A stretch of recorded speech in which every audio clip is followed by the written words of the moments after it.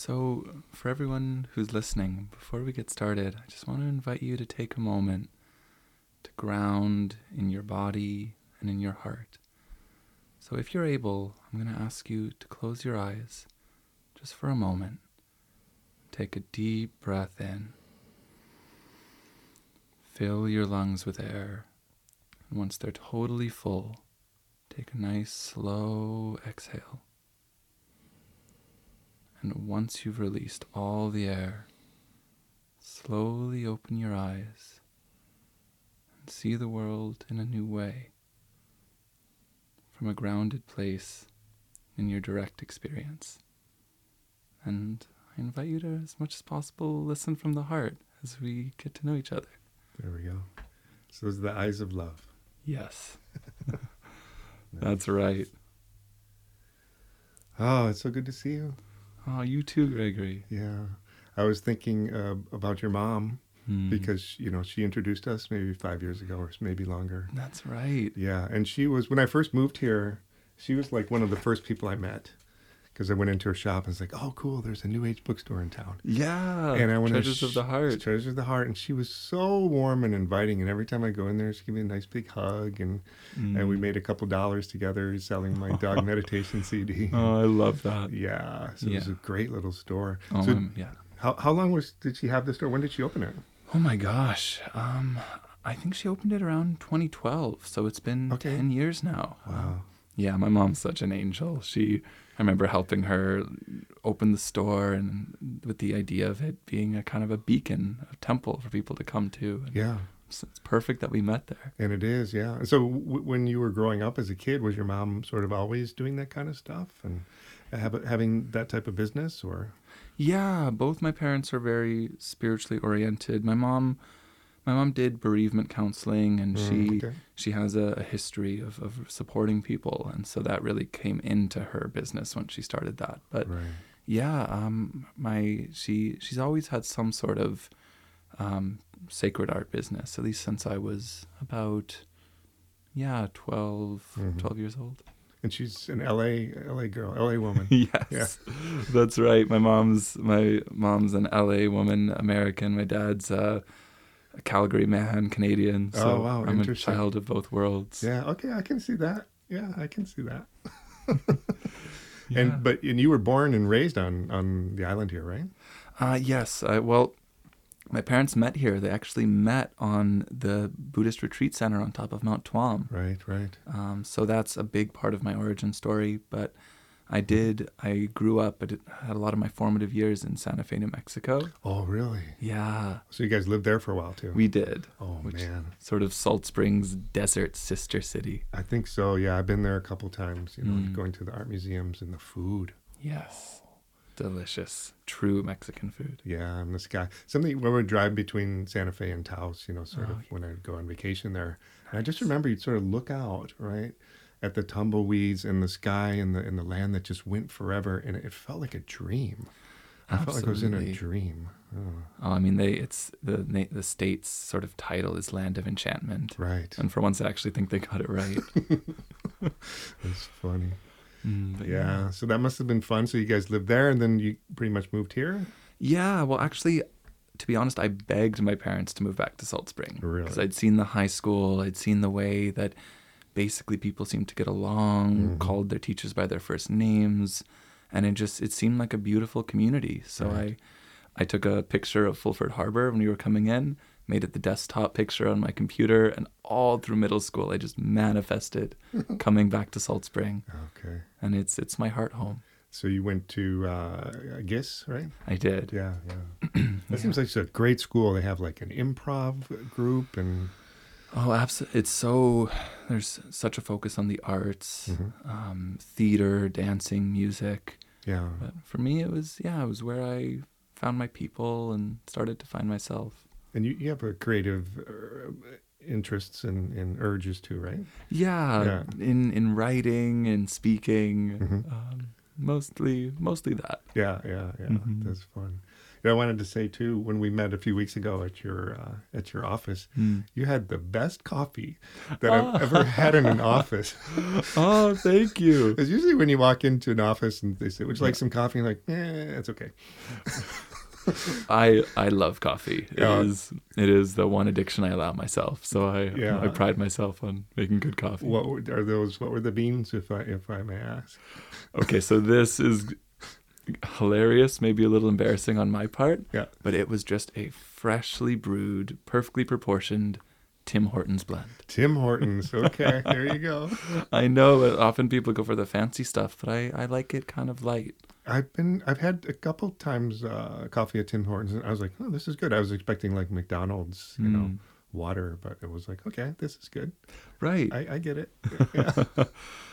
Yeah. Yeah. So you grew up on the island, and yes. Yeah. What does your dad do? What was your dad doing at the time? So both my parents, before my mom opened up her store, Treasures of the Heart, my parents had a business together called Heart of the Lotus, which very similar, but they sold everything from treasures and gemstones, sort of what my mom sells now. But they also had a furniture store where they sold. And my dad was mainly ran that part. So honestly, all my life I grew up with altars all around me, with Buddhas and Tankas on the walls. It's just a normal thing. Yeah. It was a normal thing. And part of my journey was honestly rebelling against that. Really? I had a unique, yeah. Is that how sort of got you interested in, or you ended up at McGill studying Western psychology? Exactly. So basically I don't want to go to another one of your retreats, Mom and Dad. Oh, that's hilarious. But yet that's passion for the mystery of life, that desire to go deep was such a core part of me.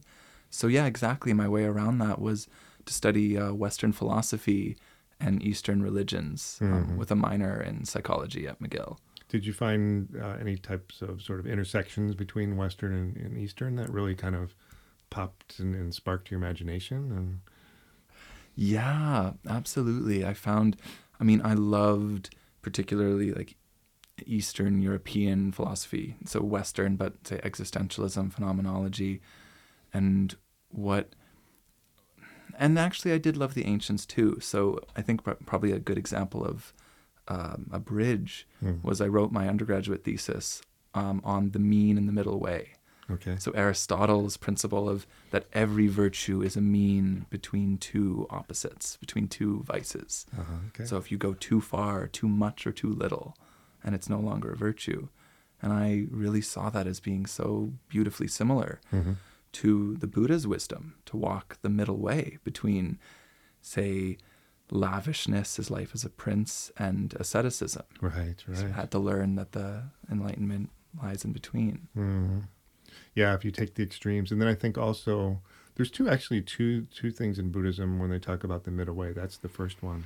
And then the sort of the more philosophical aspect is that of nihilism versus eternalism, right? That nothing is true, and then, there's a God out there. And it's like, no, neither one of those things are necessarily proven in Buddhist philosophy anyway. Yes. Yeah, and you're supposed to, the idea is just to sort of rest in the idea that none of those things are true.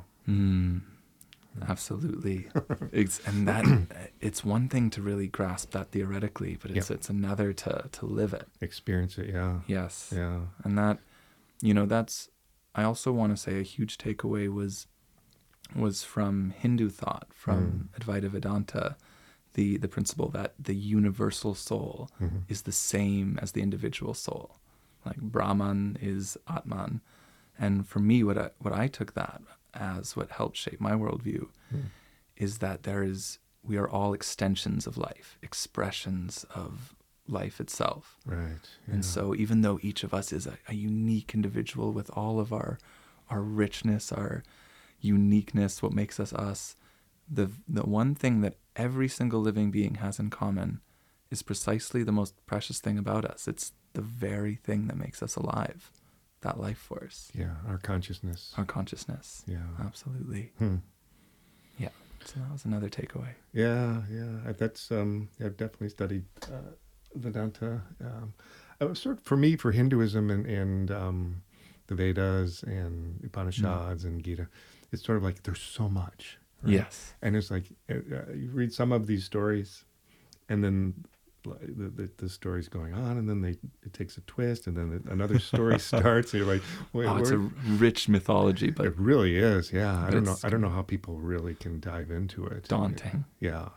Yeah, I suppose that's why for me Buddhism, I loved it because it's such a practice, and right. so, and I would really just look to Hinduism to flesh out certain answers that Buddhism didn't go as deep into. Right. So emptiness was a powerful concept. I think it applies well to the practice. Yeah. But I wanted something a little more tangible, like what is at the core of all things. And I liked your word, consciousness, awareness. Interesting. So you went to a lot of retreats, you said, with your parents? They dragged you along? Or were you like 5 or 13? How old were these things were happening? Oh, yeah. Some of my earliest ones were 5. My parents are both followers of Adyashanti, a non-dual teacher from California. But honestly, the most powerful retreat of my life happened after my undergraduate degree, when in India with my mom. She basically took me to a silent retreat in Bodh Gaya, in the village where the Buddha sat under the Bodhi tree and had his awakening experience. And that was a moment that changed my life. How long was that retreat? It was a 7-day retreat. Yeah. That's a long time. People don't understand. Oh, I didn't understand. Yeah.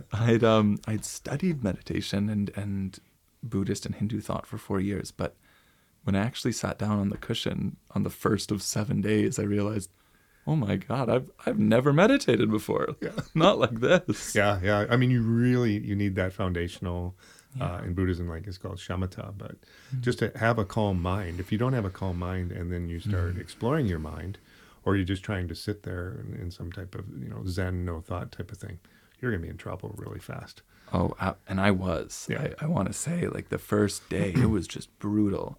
Because not only was my mind spinning out of control, but the worst part is how harshly I was judging myself for my mind spinning out of control. I know, I think in a way we all have an inner critic. But yeah, mine just went crazy. Like, what's wrong with you? You studied this for so many years. Why can't you even meditate? And it was all consuming. It was exhausting. Yeah.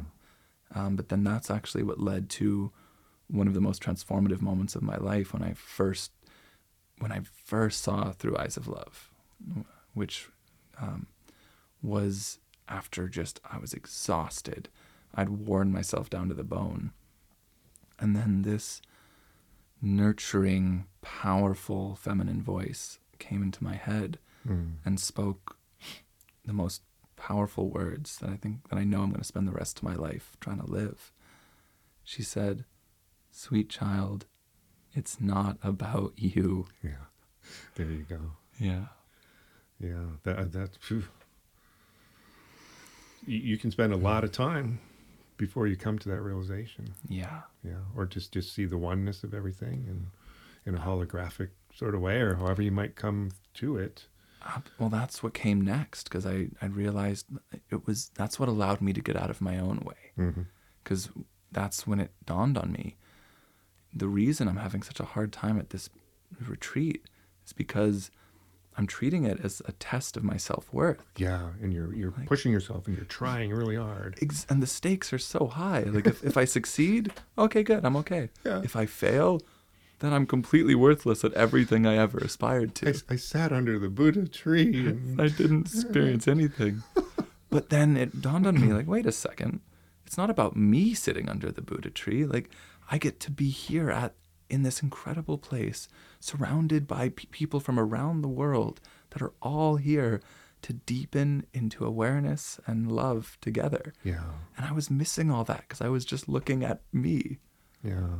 Well, that first time when you do sit down to sort of meditate seriously, you're going to take it serious, and you have a teacher or you go on a retreat or something where there's lessons, that is just an awakening moment. You go, oh my God, my mind is just insane. You never knew it. It's just so normal. Yeah. You just think, you know, all day long. Oh, the Tibetan Buddhists call it monkey mind, Yeah, right? right. Yeah. I wonder too. It would be really nice to kind of. This is an impossible task, but just think of how many different things do you think of during the course of the day, and then are they just sort of cycled? Are there like 5 categories that you go through, like my life, my job, whatever the chores I have to do, my spiritual practice, what I'm doing next week, or it's just sort of like that.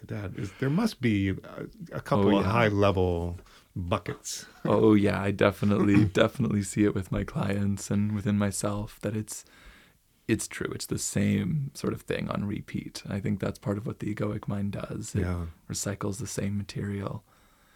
And so, that's why getting a break from that was so profound. And that's what helped me really, that's where Eyes of Love started to actually crystallize. Because then once my thoughts could fade to the background, all this being so hard on myself, what then came forward was I was able to experience the moment so richly.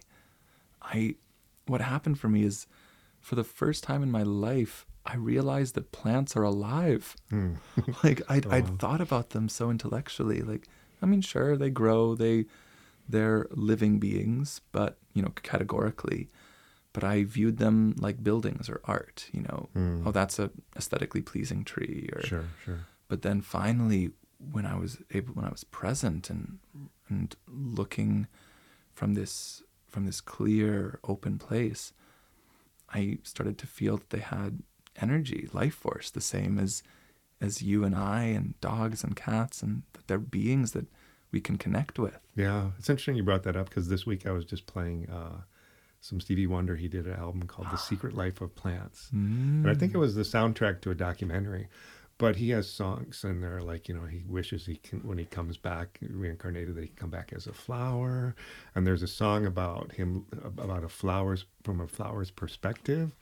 Oh, they're such beautiful songs. And he kind of took a little bit of a hit. His career was like on this upward trajectory forever. And then did that one. Everyone's like, what? Like, I don't relate to that. What does that mean? But there's probably like 4 amazing tunes on there. I mean, that sounds beautiful. Yeah. That really brings it home. If we can reincarnate as a plant, then it's like, oh wow, maybe it's time to open to them a little more. Yeah, I think that might be better than like an animal, because animals really suffer. People think, oh, they like to come back as a dog. Well, it really depends on who, luck of the draw, what country, for example, that you're going to come back as. Exactly. But a flower, you're just like outside all day in the sun, and there's a bee. That's right. No, it's true, and and it would be a lifelong lesson in being. Yeah. So, like a flower or a tree, all you can do is just soak in the water, soak in the sunlight, and also a lesson in acceptance, because you are at the mercy of animals that can move. Yeah. But I do get the feeling that plants have a level of just accepting what is that would be hard for us to understand. Yeah, it's interesting when you talk about consciousness too.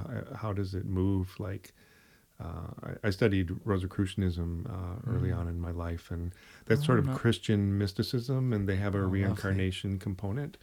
And they sort of said, well, the soul vibrates at different levels and frequencies, and the human is different than the bee or the rabbit or something. So you would never cycle through to these lower forms, whereas Buddhism is like, you go through a lot of different animals and realms. Yes. Yeah. Oh, for sure.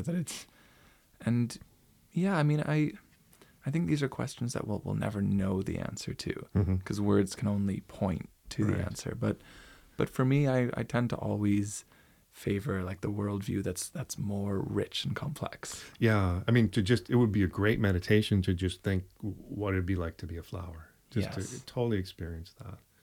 Absolutely. Yeah. Allow yourself to feel that.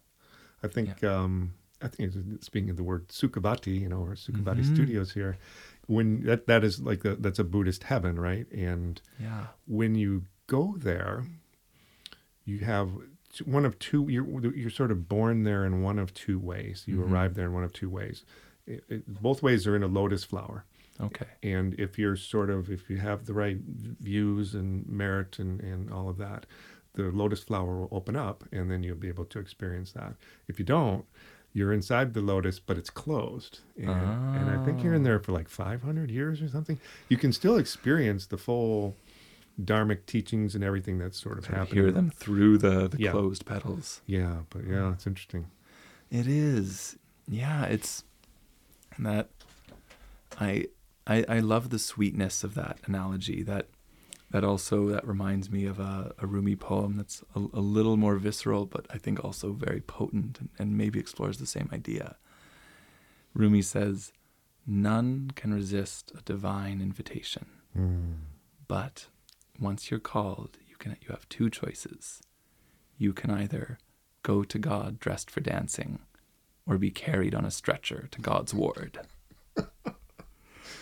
You're going to be taken care of either way. Yeah. But we have this precious human life. I love that concept from Tibetan Buddhism. Right. And we have this opportunity to deepen into awareness, into taking in the present moment, into love, opening to ourselves, opening to others.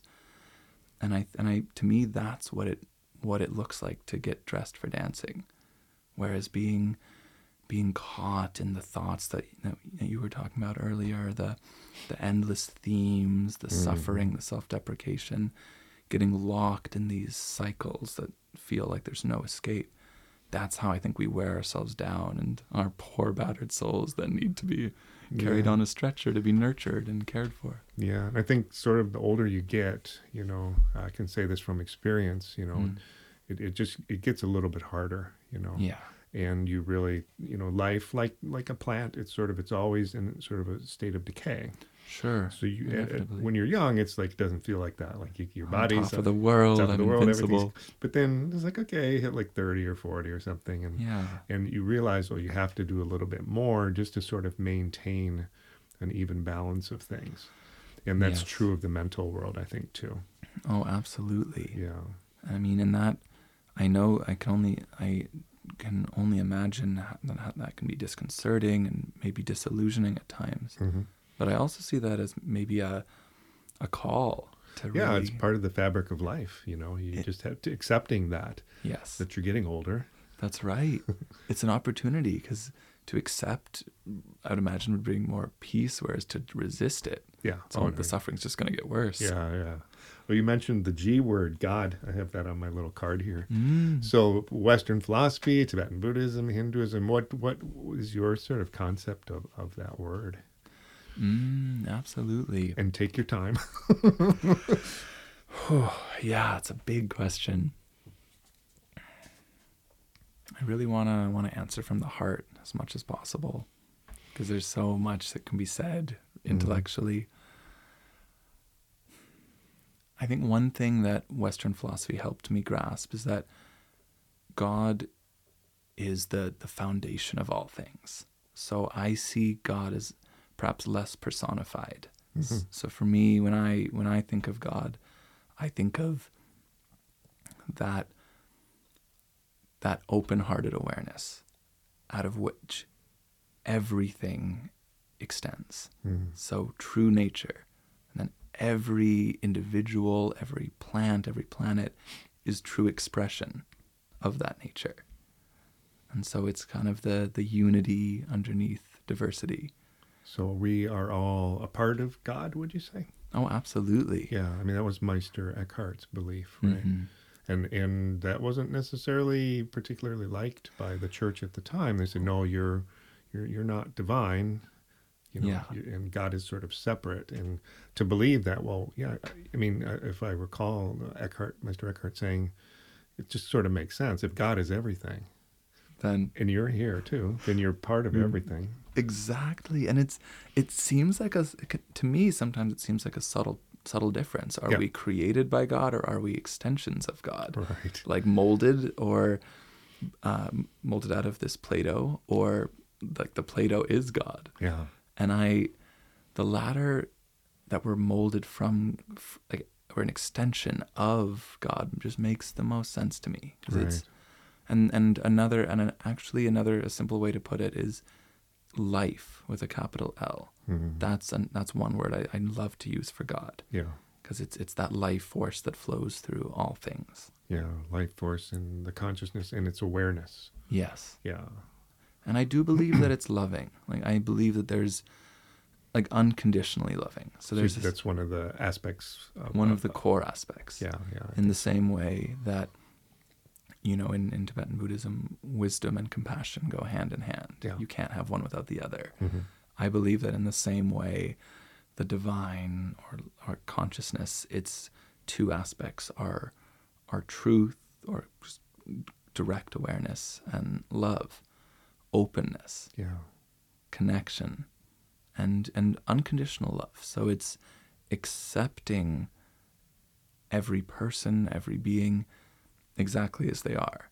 So it, in all of our imperfections, our flaws, even our, you know, our lust, our rage, our jealousy, that, you know, that's what is. Yeah. And if you can realize that that's kind of the realm that we're in here, the human realm.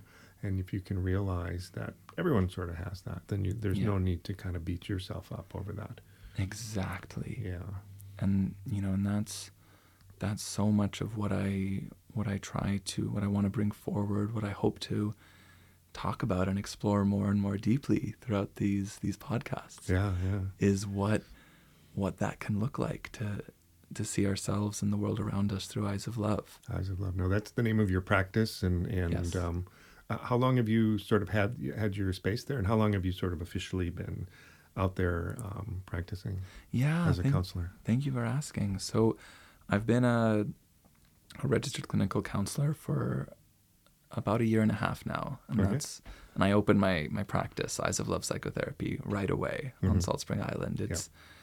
I knew what I wanted. Salt Spring is my heart home. I longed to come back. Yeah. And I knew I wanted to open my own practice where I could really practice from this philosophy, this worldview, and this spiritual practice that means so much to me. I think it's great that you came back here because you've traveled around. Yeah. You know, you went to McGill. I know you were in San Francisco with your mom. Yes. You were traveling around a bit. That's you right. see other places, and you're like, whenever I travel, I go to a place, I just fall in love with it usually, and I always want to move there. Like Santa Fe, I got to move here.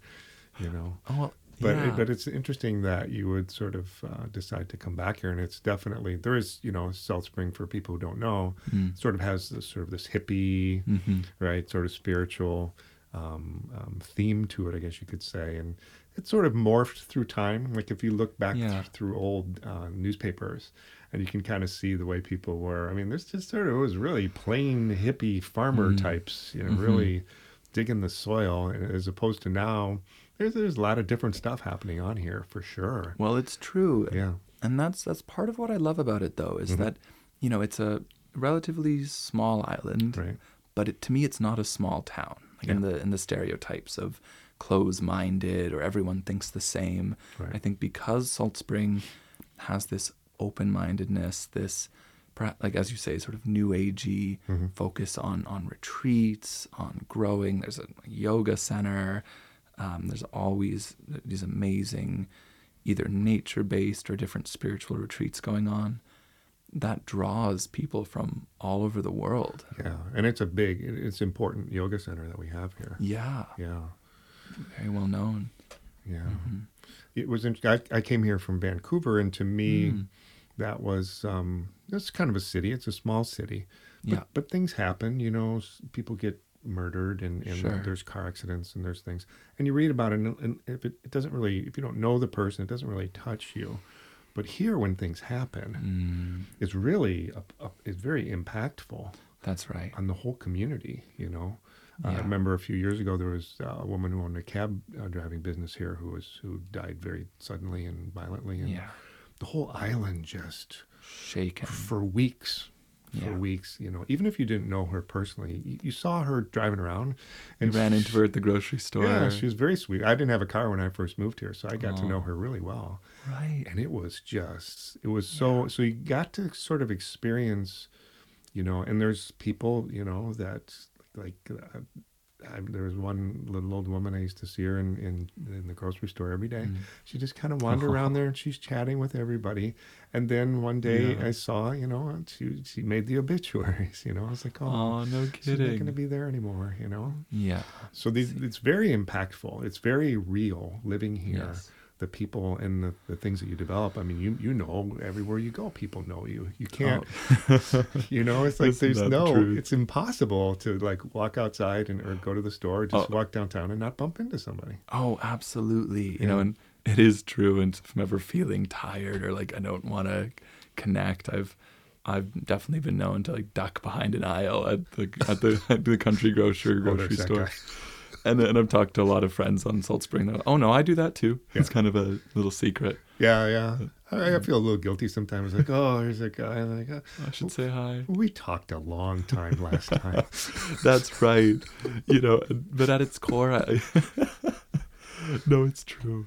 I think it's beautiful that you decided to come back here, because that's a very powerful life decision. You had finished your schooling and you're like, I need to decide where I'm going to start, and you come back here. I was like, yeah, that's great. Well, I love it. Like Salt Spring makes it really easy to embody this practice, so that, and precisely for what you're describing, that people they're much more engaged. So sometimes in a city there can be a distance, like you mentioned, the tragedies you see on the news. There's a detachment, whereas here they land heavily in your heart. Yeah. But likewise, the positive things do too. And there's the fall fair, just a humble like farm animals and games. The whole community gets so excited. People come together. And actually, so I'm glad you mentioned that. I did my graduate studies in San Francisco at the California Institute of Integral Studies, or CIIS, and I loved the school. It very famous, yeah.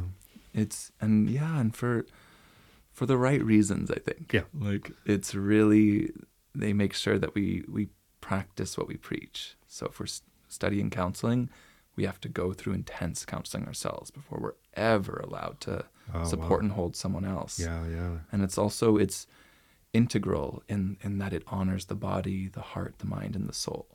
No issue, like say anxiety, a traditional counselor may just look at thoughts and behaviors, take a very cognitive approach. Yeah, that's very popular, behavioral, yeah. And that's important for sure, but it's only one piece of the picture. Yeah. What happens in the body when that anxiety comes up? What else happens in the heart? And how does that connect with your soul? Is there a message behind it? Something that's your soul is needing or calling for? Yeah. Well, you look at in the States, for example, there's just a tendency, and it's so much different than Canada, right? Sure. Having grown up in the States and coming here, just culturally, the main thing down there is just sort of, well, what's the pill that they can give you? Yes. And it's more dramatic in the States, but I do find that is still a part of our culture in Canada. Yeah, for sure. Yeah. I think we're more community-minded in general. Like, people really sort of look out for each other in a certain way. For sure. Whereas America, or the States rather, is more of every man for himself and God against all and good luck. Right. I think stereotypes come from somewhere. Like, I think generally speaking, you're right. And I did find some lovely communities in the U.S. that were more community minded. And there have been times in Vancouver walking down the street when I felt a little bit every man for himself, or Toronto. Sure. But it's true, and so going to CIIS, it taught me this holistic framework. And I loved the school. I adored it. I teach there now. Yeah, right. That was the honor of my life. They invited me to be an adjunct professor and teach a course called Therapeutic Communication. Oh, I smell a podcast episode. Absolutely. We can bookmark that maybe. Yeah. Because it's essentially, I'm teaching beginning therapists the core ways of listening and communicating therapeutically. Wow, okay. But more than that, and this is what I want to get to, is the thread that ties it all together is helping my students, these new therapists, learn how to drop from their head down into their heart so that they can then guide their clients into that process. Cool. And the reason this came up is I find that it's really grounding for me to be teaching this course on Zoom from Salt Spring. Mm-hmm. And sometimes my students will ask, how are you so grounded? Mm-hmm. Like, well, let me show you a few pictures about where I am right now. Come stay for a week. Yeah. Yeah, come for a retreat. Wow. This sounds like a good spot for meditation. Yes, absolutely. Okay, everyone. As we begin to shift, I invite you to either close your eyes or look gently at the floor. Allow your breathing to deepen and soften.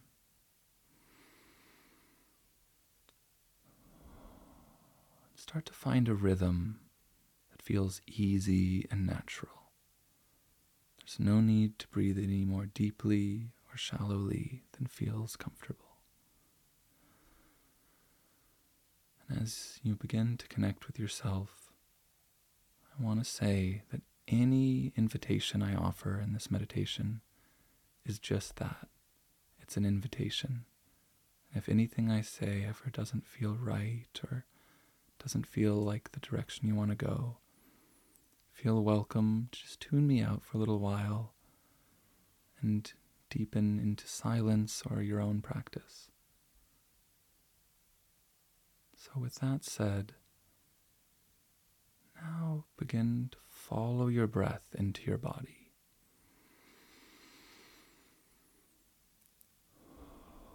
You might imagine attaching your awareness to your next inhale and riding it like a wave down into your lungs.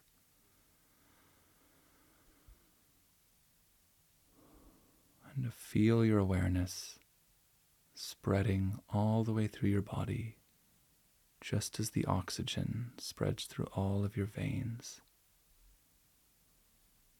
Feel your breath spreading down through your torso, through your legs, going all the way to the soles of your feet.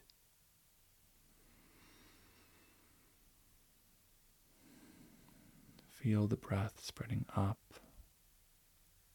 into your facial muscles, down your arms, and all the way up to every corner of your brain, clearing your neural pathways, opening your mind.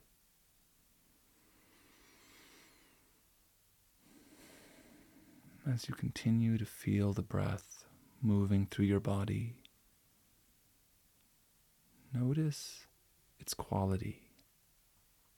What is the most nurturing in this moment? Is the breath cooling, or is it warming? And in this moment, experiment with attaching a quality to the breath that would be the most supportive for you in this moment. Perhaps clarity, clearing any energy blocks in the body.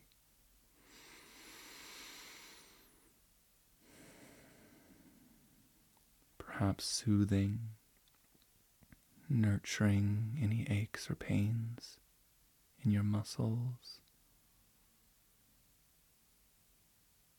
Perhaps an invigorating awakening, energizing and enlivening your cells.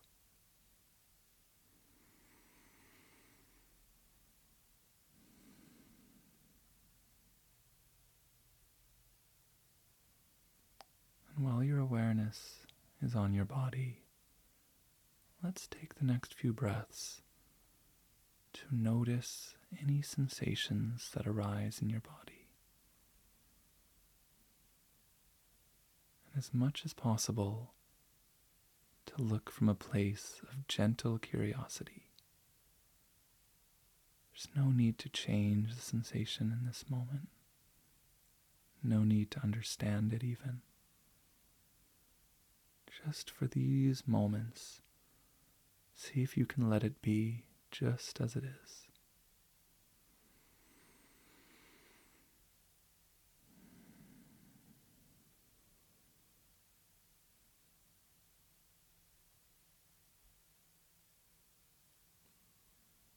Allow your awareness to be like a still pond, and any contraction in a muscle or looseness, any grumbling in the stomach or breeze on the skin is like a ripple in the pond.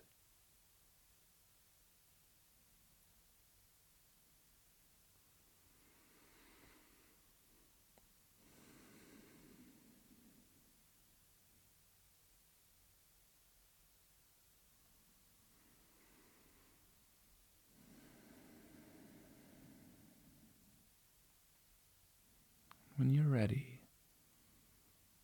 if you feel called, I invite you to gently place your hand on your heart, and with your next breath, shift your awareness easily and gently from the body to your heart.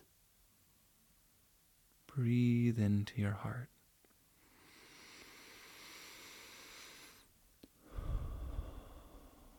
Fill your heart with life. Fill your heart with space. And fill your heart with your awareness and your attention.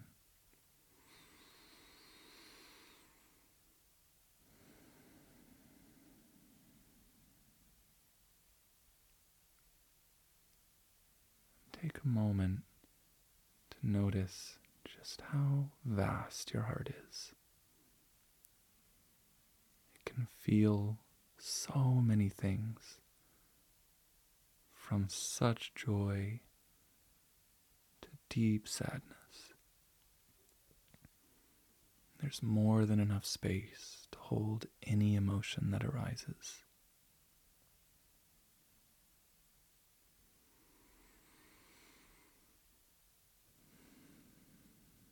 Once again, let's spend the next few moments noticing with gentle curiosity which emotions arise in the heart, like ripples in the still pond.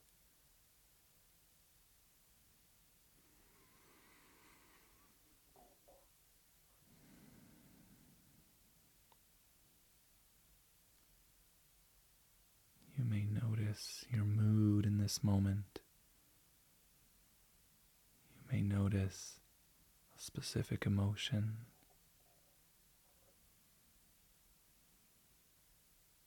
As much as possible, just for now, let it be here, exactly as it is.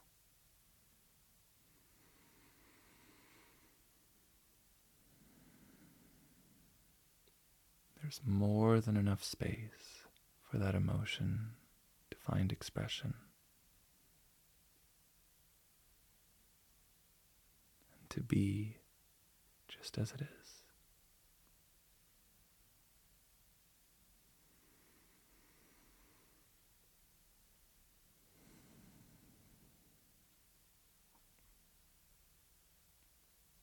And when you feel ready, you can gently take your hand from your heart, and with your next breath, acknowledge the mind, bringing your awareness up to the crown of your head, and acknowledging that thoughts can be here too. Thoughts are ripples in the pond, just like sensations and emotions.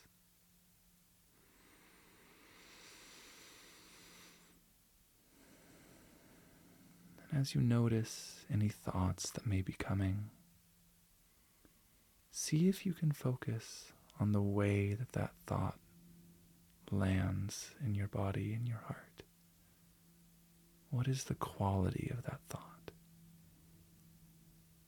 Is it exciting or saddening? Is it fast or slow?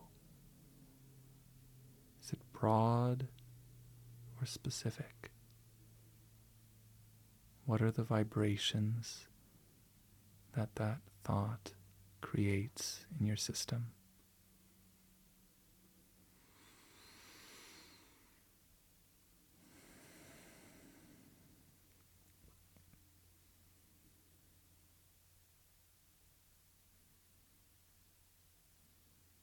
finally, as we close this meditation, with your next breath, allow your awareness to expand, to include the body, the heart, and the mind. Allow your awareness to fill you up all the way from the crown of your head to the soles of your feet. Notice how it feels to be all of you in this moment. Body, heart, mind, and soul.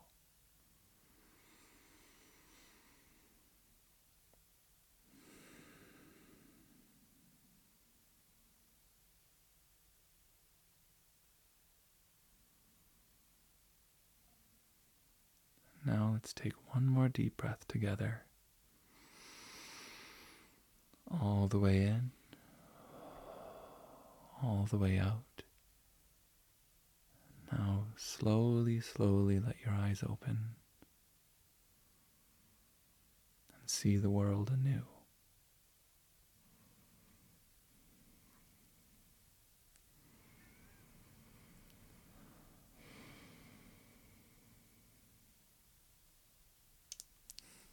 Thank you, Josh.